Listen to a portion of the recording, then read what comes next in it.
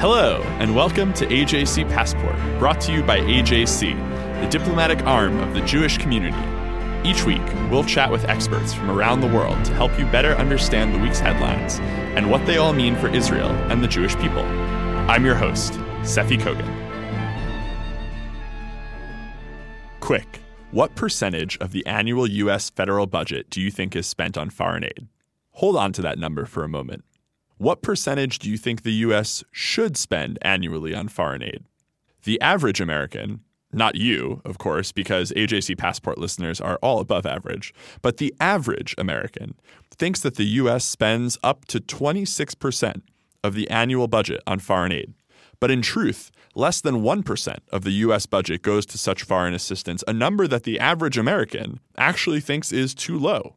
The Trump administration is making foreign aid a central topic of discussion as it proposes deep cuts in spending, including hundreds of millions of dollars that would have gone to support the Palestinians. Joining us once again to discuss the value of this funding is Chaverat HaPod, friend of the pod, Dr. Tamara Kaufman-Wittes. Tamara is a senior fellow for Middle East policy at the Brookings Institution, and before that served in the Obama administration as the Deputy Assistant Secretary of State for Democracy and Human Rights in the Middle East. She is also a co-host of one of my other favorite podcasts, Rational Security. Tamara, thank you so much for joining us. Great to be here. So what is the purpose of U.S. aid to the Palestinians in the first place? Okay, well, I think when we talk about American assistance to the Palestinians, we're usually talking about two very different kinds of aid. The first is the money that the United States gives directly in the West Bank or in Gaza, either to the Palestinian Authority itself or to the private sector and NGOs that are doing humanitarian work, educational work, or private sector growth, mostly in the West Bank. There's also assistance that the U.S. government gives that benefits Palestinians. It gives that money to the United Nations, to UNRWA, or the UN Relief and Works Agency, which is responsible for the welfare of Palestinian refugees, both in the West Bank and Gaza, but also elsewhere in the Middle East, in Jordan, in Syria, and in Lebanon. And now the Trump administration is proposing cuts, actually, I think, to both of those types. To the money that the U.S. gives to UNRWA, they're proposing a $350 million cut, and to USAID projects in the West Bank.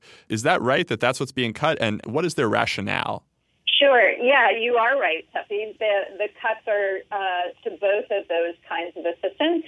The U.S. government, the Trump administration, had already announced a desire to reduce its contribution to UNRWA, arguing that other countries should be giving more, particularly countries from the Arab world.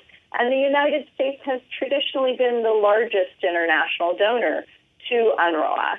So there was a desire to have more burden sharing, which is a theme we've seen from the Trump administration in lots of places. But this latest announcement is that they want to eliminate American funding to UNRWA completely. And that is not about burden sharing. That's about an approach toward the Palestinians in the negotiations or in the attempt to resurrect negotiations over Palestinian-Israeli settlement. And that's why it's combined with cuts also to the money that the U.S. spends directly in the West Bank and Gaza. As far as I can understand this approach, it's sort of a two-pronged pressure on the Palestinian leadership. Number one, to say, we're not going to subsidize your lives while you're not making peace.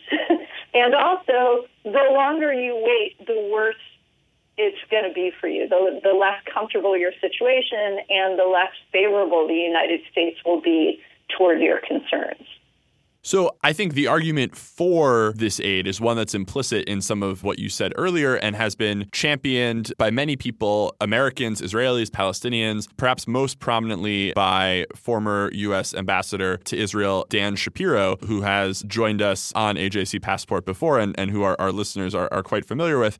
They say that, basically aid is a stabilizing force, and we want the Palestinian society to be as stable as possible so that children are in schools, often provided by UNRWA, and not in the streets throwing rocks.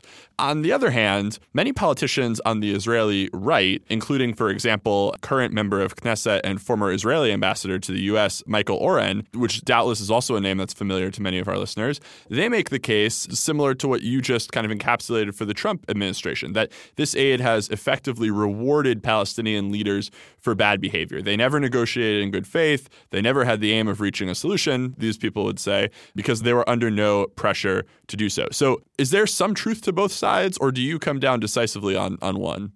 Well, look, I think part of what you're seeing in this debate is the clash between sort of pragmatic security and stability considerations and more political considerations, both on the American side and on the Israeli side. And I'll explain by what I mean by that in just a minute. The practical security considerations, look, I don't think anyone in the Israeli security establishment would argue that this aid is just making things worse or doesn't make a difference. I think they would all argue that it is of positive value in stabilizing a situation on the ground, as you said, making sure kids are in school so they're not idle, but also reducing unemployment, developing a Palestinian private sector that in many cases through these programs is working with the Israeli private sector. In other words, building people-to-people ties and growing a Palestinian sector that is independent of the PLO, independent of the Palestinian Authority. So there is a lot of good that's done through these programs that help stabilize the situation in the absence of a negotiated solution. And the question is, if you're going to cut that aid and remove that stabilizing force, what are you replacing it with? Do you have a viable negotiating process? Do you have some other means of preventing those negative outcomes? And I don't see the Trump administration offering any alternative right now. I think that's why you see a lot of concern being raised by Americans who were involved in Israeli-Palestinian relations about these cuts to assistance.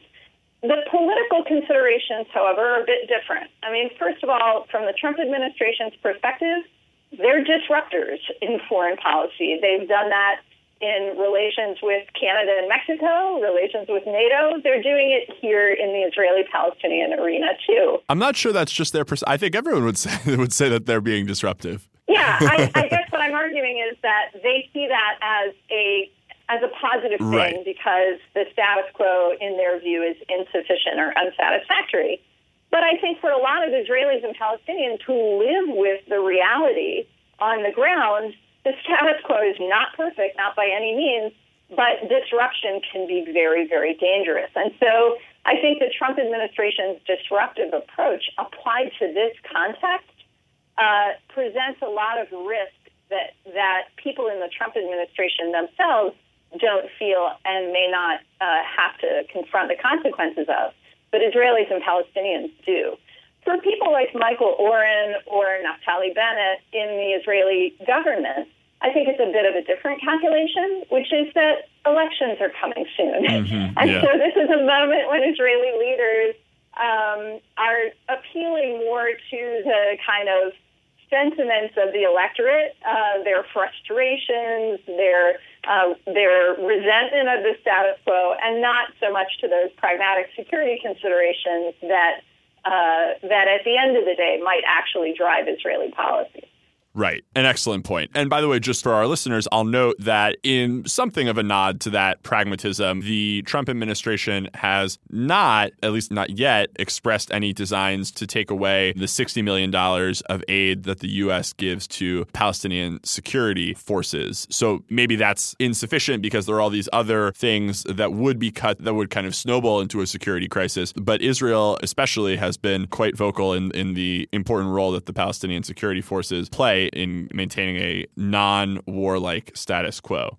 Well, I would say more than that. I would say that Israeli-Palestinian security coordination has been the backbone of stability in the West Bank.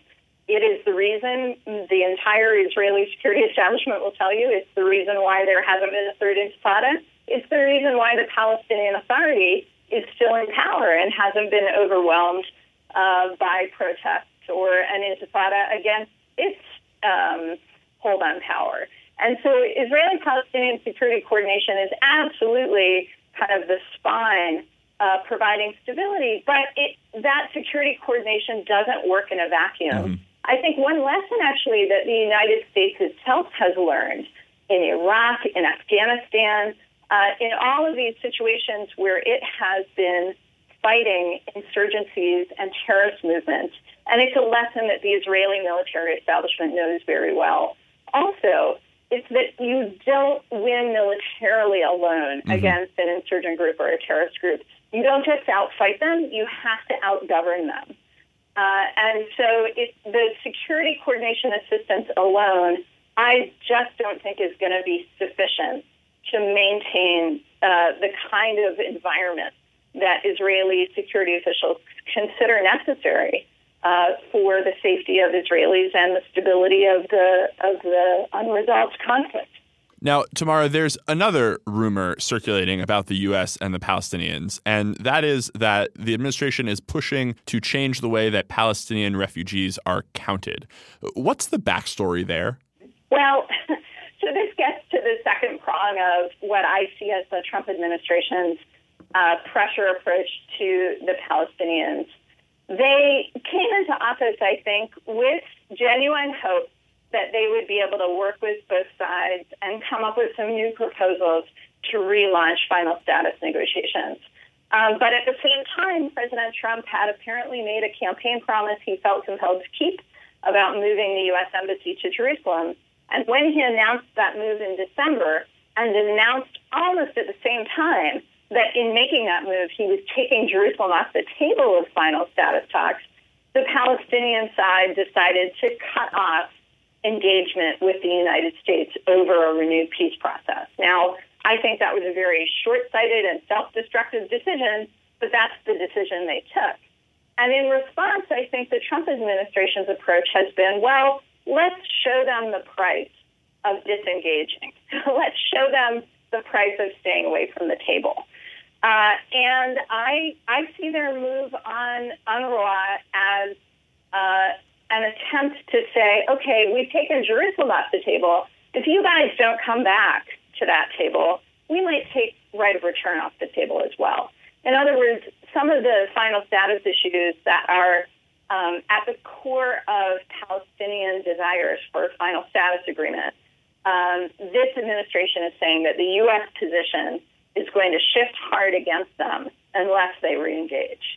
Now, just to dive into this a bit more, so the right of return that you're referring to is that Palestinian refugees would, and there's kind of a whole spectrum of right of return ranging from, some token number of 70-plus-year-old Palestinians who previously lived inside Israel proper prior to 1948, returning into Israel, maybe a few thousand as a gesture, all the way to the maximalist kind of view of that, which is that any Palestinian alive today, even if, they were born half a century or more after 1948, would be able to go to Israel and kind of claim citizenship. So that's kind of the nightmare scenario that a lot of people talk about, which is that there would be a Palestinian state created in the West Bank and Gaza, or perhaps two Palestinian states created in the West Bank and Gaza, and then Israel would just become another Arab state as Palestinians exercise that so-called right of return to kind of overflow or outnumber the Jewish population in Israel. So, this is something that I think a lot of people in the organized American Jewish community and Jewish communities around the world, and certainly in Israel, would actually welcome, is this kind of right-sizing of the number of refugees from people who may be great-grandchildren of the actual refugee generation to specifically referring to those people who were displaced. But that, it cuts right to the core of the Palestinian national narrative. You just answered the question very helpfully of, why the Trump administration is thinking about this, what their aim might be. But what would it mean on the ground for Palestinians and for Israelis and Palestinians if this were to take place? Okay, so I think that's a great way to think about it, Stephanie, because there is the symbolic narrative dimension that you just laid out very well, I think, both for Israelis and supporters of Israel who see the the right of return, as Palestinians have articulated it, as a threat to the sovereignty of a Jewish state in its homeland, and the idea of a two-state solution being that Palestinians will express their self-determination and sovereignty in their state, and Jews will be able to do it in their state. And so Palestinians should return to a Palestinian state and not to Israel.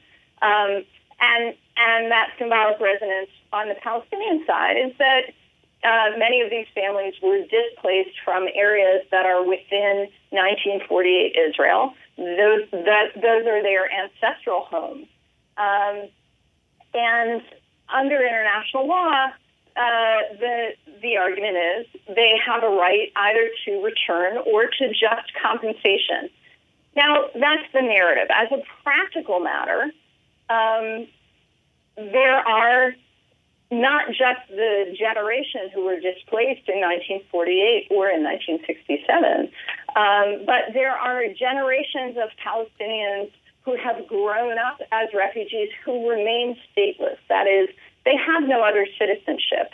Palestinian refugees living in camps in Syria, in Lebanon, who get their health care from UNRWA, whose kids go to UNRWA schools, they don't have citizenship anywhere else in the world. They are stateless people. And so there's a practical question of what will become of those people. Even under the definition of refugee that other parts of the United Nations use, that the broader UN Refugee Agency uses, those second and third generations, if they remain displaced and stateless, would qualify as refugees. So I think, what the Trump administration is doing here is saying, look, this is an agency that was created for a particular purpose that's ballooned. It's become a sort of placeholder that's taken on a much larger scope of activity than it was ever imagined to have. It needs reform. And maybe it's even getting in the way of negotiations because its continued existence relieves pressure on the Palestinian leadership to find practical solutions for Palestinian refugees. It relieves pressure on the Arab countries that host these refugees to find practical solutions for them. And that's true as far as it goes. But I think that there are two caveats I would articulate for American consideration of such a move. The first is that American policy, very long-standing, is to adhere to the agreement, the multiple agreements negotiated between Israelis and Palestinians that say that the status of Palestinian refugees, along with Jerusalem, along with borders, and along with the fate of settlement, these four issues are to be negotiated between Israelis and Palestinians. So for the United States to sort of unilaterally take a position on this issue is to override agreements that Israelis and Palestinians themselves have committed to. That's one policy consideration. The other policy consideration, I think, is something that we also saw in the case of the embassy move decision. It's one thing to move our embassy to the place that Israel has declared as its capital, and there's no question that Jerusalem is the capital of Israel. It's another thing to say we've taken Jerusalem off the table of the final status talks. It was that latter statement by President Trump that was sort of a cut at the hopes of Palestinians that in negotiations with Israel they would be able to press their claims and come to a compromise that they could accept. And reducing hope is always a dangerous thing in an ongoing conflict. What I worry about with a potential U.S. policy move on the definition of refugee and withholding U.S. aid to change that definition is that, again, it would be cutting out the hopes of Palestinians that in negotiations with Israel they would come to a resolution of the refugee issue that they felt was a just compromise. The more hope you take away with nothing to replace it, the more volatile the situation becomes. Tamara, thank you so much for guiding us through these tricky issues. My pleasure to talk to you as always.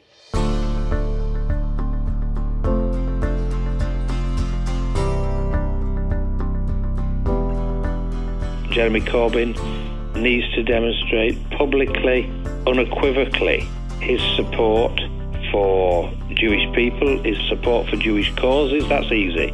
But as well, his outright opposition to all forms of anti-Semitism, his action plan for dealing with it, both within the Labour Party, on the left, and in wider society, and his unequivocal support for the Zionist state of Israel. That was John Mann, a British member of parliament from the Labour Party who joined us on AJC Passport earlier this year to talk about the issue of anti-Semitism in his party. Since that time, the scandal has only grown. Last week, a 2013 video surfaced of party leader Jeremy Corbyn that for many British Jews was the final straw. Corbyn wasn't just palling around with anti-Semites and terrorists, he was actively sharing a stage with them and spouting the hatred from his own mouth. My guest this week is Josh Glancy, the New York correspondent for the Sunday Times, one of the best-selling and best-regarded British papers. He also published a searing indictment of Jeremy Corbyn in the New York Times this week. Josh, thank you so much for joining us. Thank you for having me. I want to talk with you about your article in the New York Times because it was not just moving, but also measured and well-reasoned. But before we get to that, can you help us understand Jeremy Corbyn's background? In the U.S., no one had heard of him before his surprise rise to the Labour Party leadership in 2015. Now there's an easy caricature to draw that most of his 60-plus years of life before that moment were spent bounding from one anti-Semitic speech or terrorist photo op to the next. And while that may be a darkly humorous image, I'm sure it can't capture the whole of Jeremy Corbyn. So who is this man who might be the UK's next prime minister?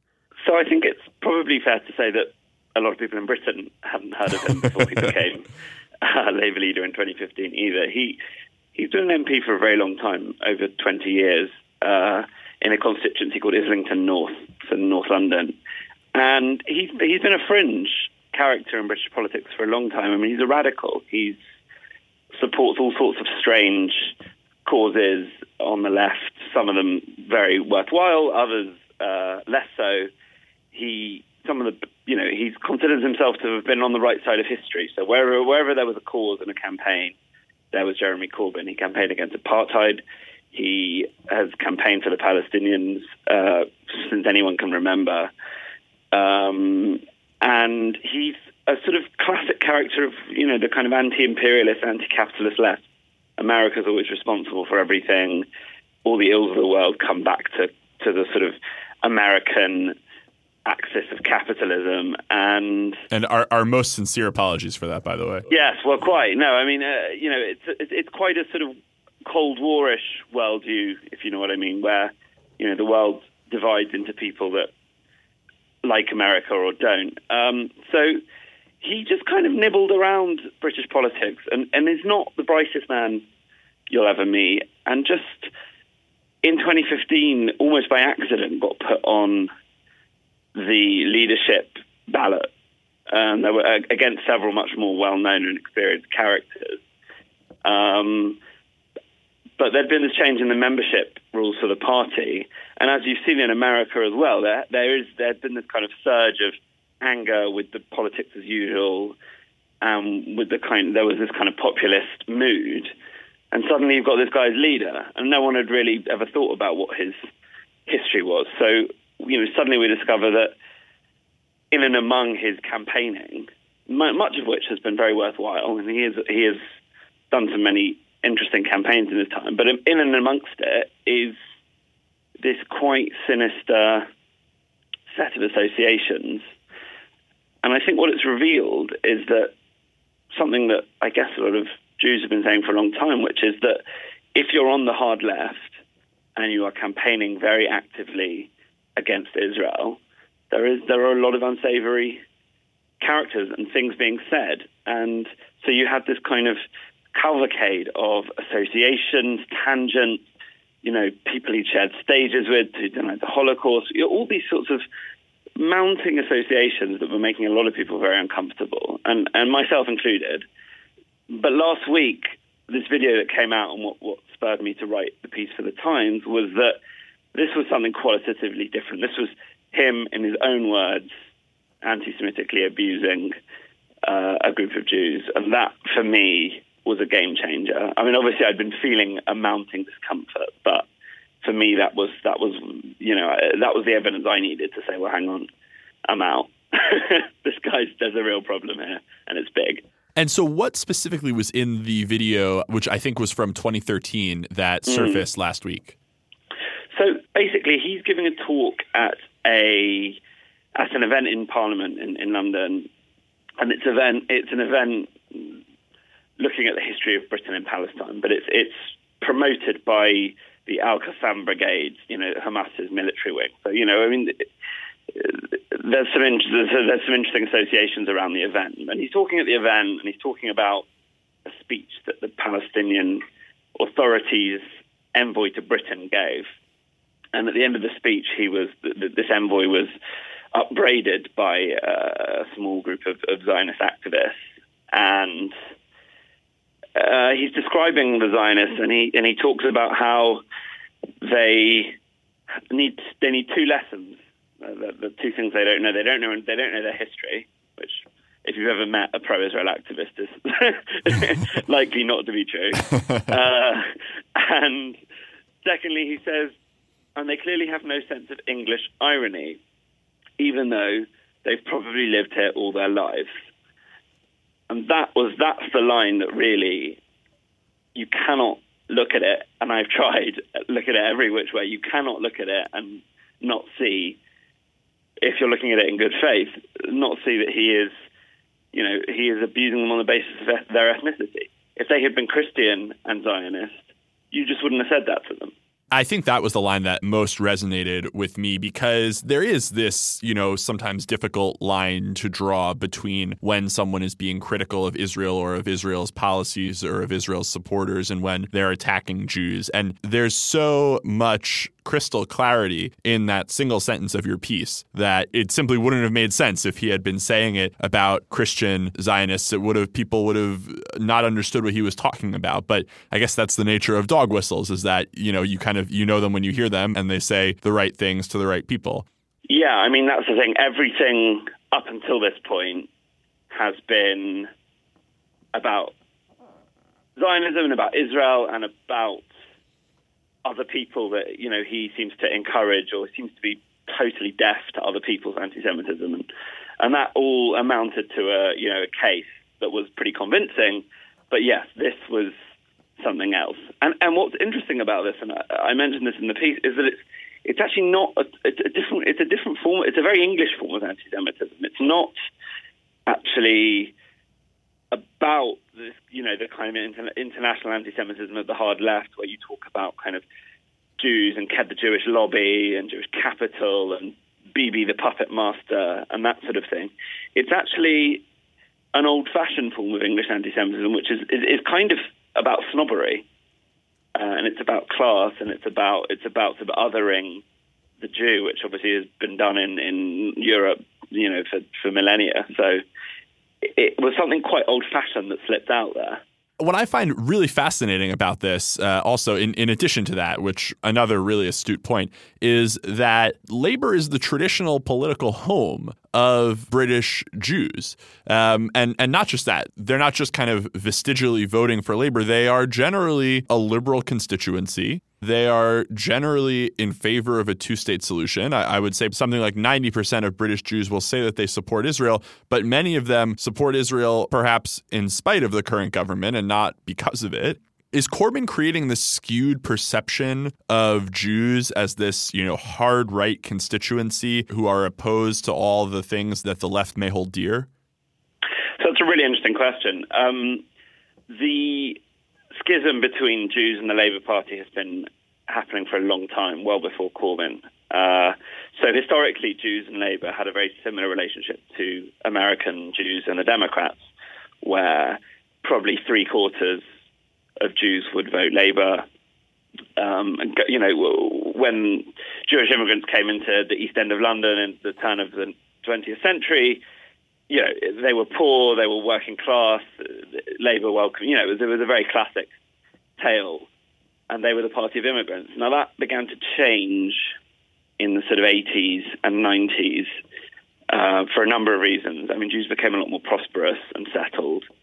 Margaret Thatcher's government was very pro-Jewish, her Tory government, and had a number of Jewish cabinet members, and there began to be a bit of a shift then. And then it really, really accelerated. It's really accelerated in the last decade. Weirdly, it accelerated under Ed Miliband, who was the first Jewish leader of the Labour Party, but he was a Jewish leader who sort of disavowed his Judaism, at least until the very end. So that had been coming for a while. And so I would say the Jewish community in Britain isn't that left-wing anymore. It's probably centre-right.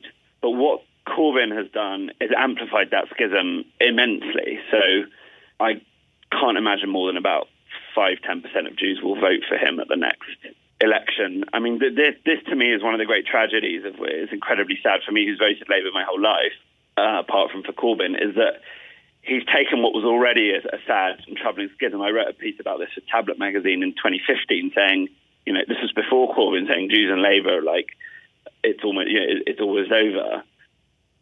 Because Labour had become increasingly anti-Israel as a party. These trends were there before Corbyn, but this last 18 months, 2 years has destroyed that relationship, for who knows how long, but it's really quite a tragedy from my perspective. Josh, will all of what's come to light recently hurt Corbyn? I mean, he doesn't seem the type to resign over something like this. Mm-hmm. Is there any prospect that Labour voters say enough is enough and oust him? Or has he so captured the party that his grip on the leadership is safe? So that's, again, really interesting. I mean, I sort of wanted to get into this in the Times piece, so there sort of wasn't room. It's not dissimilar to the Trump phenomenon in some ways. I don't like to put too much false equivalence. For all Corbyn's sins, I don't think he's a Donald Trump figure, but there's a lot of similarities in the phenomenon. In Britain, they describe him as the magic grandpa because nothing can touch him. Somehow he's sort of Teflon. He almost seems to get stronger the more you throw at him from his fans' perspective. Will it damage him? His base all think this is a smear campaign by the right-wing media and by the Jewish community to oust him. So when I wrote that piece, I had hundreds of tweets saying, digging up critiques I'd made of Corbyn 4 years ago, saying you've always wanted him out. You're just using anti-Semitism as a weapon. And I was like, well, that's really not a very nice thing to say to a Jewish person who actually really cares about this kind of thing. But his base will stick by him. He has full control of the machinery of the party, the sort of the equivalent of the DNC, or that he's got all his people kind of in situ. And I don't know that many ordinary British voters know or care about this scandal. It's a bit like the Russia scandal in that way as well for Trump, in that it's very complicated. The evidence is quite nuanced unless you understand the parameters of the debate. And I think a lot of ordinary voters, aren't that exercised by the odd flicker of anti-Semitism. It's not something they think about. So I don't know that it will affect him that much, but I still thought he said he may, if he wins the election, it'll mainly be because the Conservative Party is a disaster zone for all reasons to do with Brexit that I will not bore you or any of your listeners with, because then we'd be here for another year. But so the whole thing's a mess. But in answer to your question, I don't think it will massively affect his polling numbers. It certainly hasn't done so far. And so we really do have to think, though, we can leave Brexit aside, but we do need to think about, in a UK where the current Conservative government led by Theresa May is not popular, there is a real chance that he may win a general election. And leaders within the British Jewish community have called him an existential threat. Lord Jonathan Sacks, the well-respected former chief rabbi of the UK, recently called him, quote, an anti-Semite who has given support to racists, terrorists, and dealers of hate. I mean, does Jeremy Corbyn imperil the future of British Jewry? What would a Corbyn-led government mean for British Jews? Yeah, that is the sort of core of the debate that we're all sort of having at the moment. I have written a little bit about the three main Jewish the three Jewish newspapers in London came out together and published a joint editorial saying he's an existential threat. I've criticised that. I find it hyperbolic, and I think there's and I found Rabbi Sachs is a man I respect greatly, but I did find his input hyperbolic as well. I think we need to take a breath here. It's bad. It's definitely bad. If he becomes prime minister, it's bad. I mean, the scenario I always imagine is Corbyn becomes prime minister, then there's a huge war in Israel, like there was, like the Gaza incursions of sort of 8-10 years ago. And I think that atmosphere could get very, very nasty. And I think you would start to see some people thinking that they don't want to live in that country anymore and moving to America or moving to Israel. I disagree with that. For me, this is totally survivable. I think everyone needs to be a little bit calm. And, Britain's been a haven for Jews for centuries, and we need to put it in its historical context, and I think it'll be fine. Well, everyone should read Josh's article, which we will link to in the show notes. Thank you so much for joining us to talk more about Jeremy Corbyn and the future of British Jewry. We look forward to chatting with you again. Well, thank you for having me. It was really great, and thank you for your excellent question. Now it's time for our closing segment, Good for the Jews, where each week I share one final thought about a recent development in the world and try to answer that age-old question. Is it good for the Jews? John McCain, good for the Jews? Along with the rest of the country, we at AJC were deeply saddened this weekend by the death of Senator John McCain, who served the United States as a sailor, a congressman, and a senator over a 60-year career in public life. Senator McCain represents more than just a type of honor and dignity in politics that often feels today to be in short supply. We also considered him a dear friend of American Jews and Israel. In his 2014 address to the AJC Global Forum, which we'll link to in the show notes, he spoke with great respect and affection about American Jews and also expressed his deep love of Israel. In an interview last year, Jake Tapper of CNN asked McCain how he would want to be remembered. McCain answered, quote, "He served his country, and not always right, made a lot of mistakes, made a lot of errors, but served his country. And I hope we could add, honorably." We certainly can, Senator. As he showed many times throughout his life, John McCain is good for the Jews, and may his memory be a blessing. You can subscribe to AJC Passport on iTunes or on Stitcher. Follow us on SoundCloud or learn more at ajc.org/passport. The views and opinions of our guests don't necessarily reflect the positions of AJC. We'd love to hear your views and opinions or your questions. You can reach us at passport@ajc.org. If you like this podcast, be sure to rate it and write a review to help more listeners find us.